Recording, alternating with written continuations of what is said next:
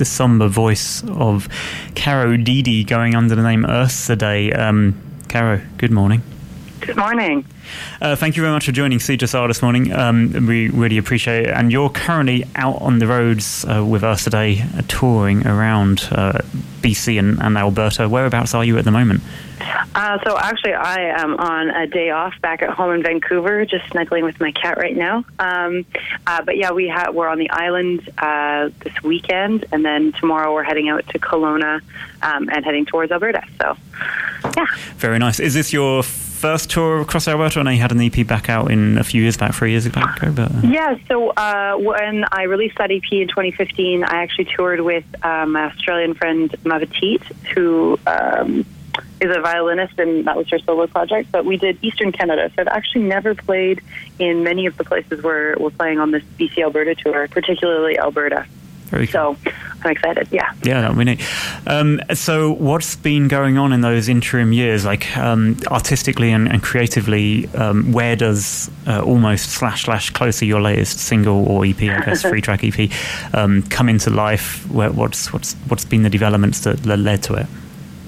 So I was a student at Simon Fraser University, but I've always been bouncing around. I took a gap year in France. I spent some time in Montreal doing some courses.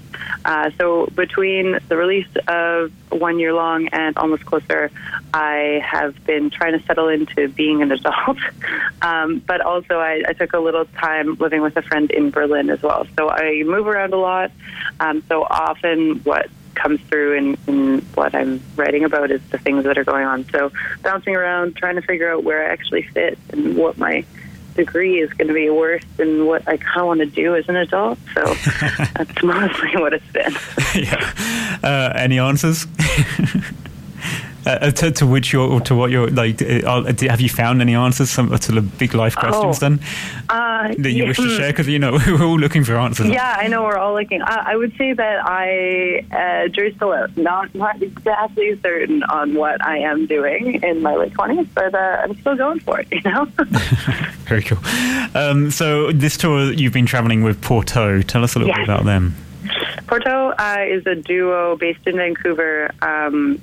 And they just released an entire album, and I met Victoria because they're pretty good at making sure they go out and support local artists. So they'll go to a lot of shows and meet a lot of folks, and it just turned out that Craig works under the kind of school system schedule, and so do I. I work as a support staff in schools. So we both had spring break off. So this is our spring break tour. So it just works out timing-wise, and they're really fantastic. So even just doing the few days that we've done all together, it's been really nice. They're both really kind, sweet people, and hearing them play every night has been fantastic. Very cool. So that's Porto and us and yourself, Ursidae. You're playing at the Sewing Machine Factory, and here in Edmonton, you're also playing with Days. Are they an outfit that you have played with before, or is this a new experience? No, new experience. Very, very pumped for that show. So we're stoked. We're always keen. I think the best part of touring is meeting new musicians that live in different places and being able to share stages with those people. In Victoria, we played with some really awesome musicians, and so I'm looking forward to meeting the new people. Super. That's happening on Tuesday night at the Sewing Machine Factory. Show kicks off at 7, and Sewing Machine Factory is a safe space for people, and they have a great policy around a safe live music venue, which is kind of a model for other places to go to copy. It's a great venue to be playing at. Now, tell us a little bit about your music, though. I mean, you describe it as springing forth from the lush, dark soil that lives between rocks and sidewalk squares, which gives you that sense that you're kind of bringing in urban and rural and kind of almost wilderness aspects to the songs. Is that what you're really trying to reflect? Is that kind of dichotomy between urban and nature? Yeah, so often I feel a lot of West Coast artists do this. They're really drawn from the nature that surrounds us. So I would say a lot of it comes from that, but also the idea of kind of dipping my toes in lots of different genres and lots of different ways of doing things. So, there's lots of themes of nature and that idea of being stuck in the city as I am, but at the same time, just being able to pull from all of the different things around me at the same time. Your voice reminds me very much of Beth Orton. Is she someone? Oh, cool. Is she someone that you kind of aspire to like, did you have like? I know like you talk about Daughter and Bon Iver and Sharon Van Etten as influences. Is Beth Orton in there too? Yeah, I mean, I've never actually gotten that before, so I'm really pleased. But yeah, definitely one of the artists that I draw from, and it's funny too because the more I play music for people, for example, in the car on tour, the more music that you realize is out there, and the more music that you're like, oh yeah, that kind of sounds similar too. Even just having two other people in the tour car and getting them to throw out some names of things like, oh, I've never heard this before, but yeah, they sound awesome. They do kind of sound like this person and that person. So it's interesting seeing where all different influences come from. Yeah, for sure.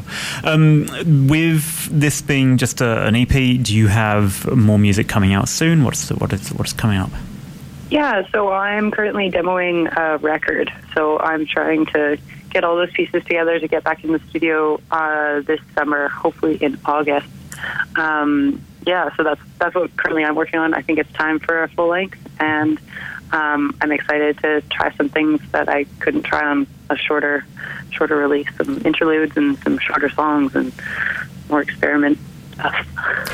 You also co-founded Terrified Swan Records. Can you tell us? Yeah, who else is? What is that? Just for your personal releases, or who else works with? Well, currently, so that's my good friend and business partner Laura Resnick and I. She's also a singer-songwriter, and we generally came together on the fact that being an independent artist, solo artist in particular, is very isolating.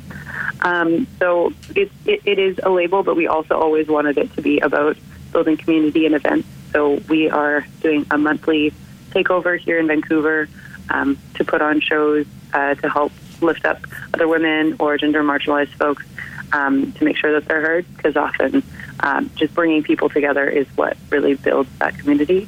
We're always pitted against each other, and so just having spaces where we can come together instead is really nice.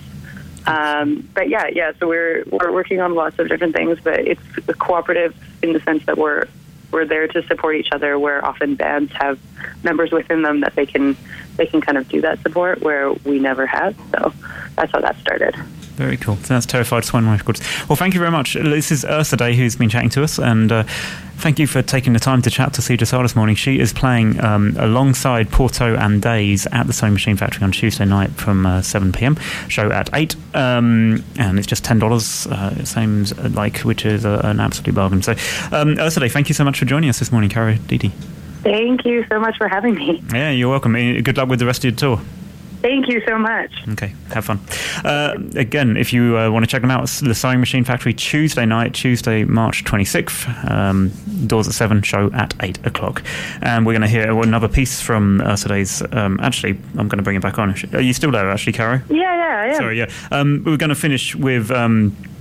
we're going to wrap up with your Almost Love tune. Do you want to just kind of introduce that? Well, actually, what I really like about your single title is it's Almost Closer, which kind of mashes together the two tracks at the beginning of your EP, Almost Love and Come No Closer. But can you, I should have asked this, obviously.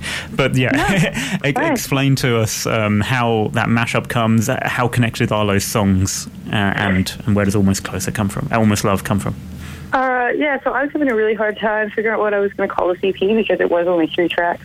And that last track is, in fact, where I carry cover. So I decided very last minute when I was just kind of putting placeholders that I would call it the Almost Love Come No Closer EP, which is ridiculous. So it just kind of ended up slowly getting shortened to Almost Closer, because it's true that both those songs kind of have this idea of the almost and also the not quite being close enough to someone. So it ended up working all around with all of the themes that are within it. But yeah, that's how it ended up as it was.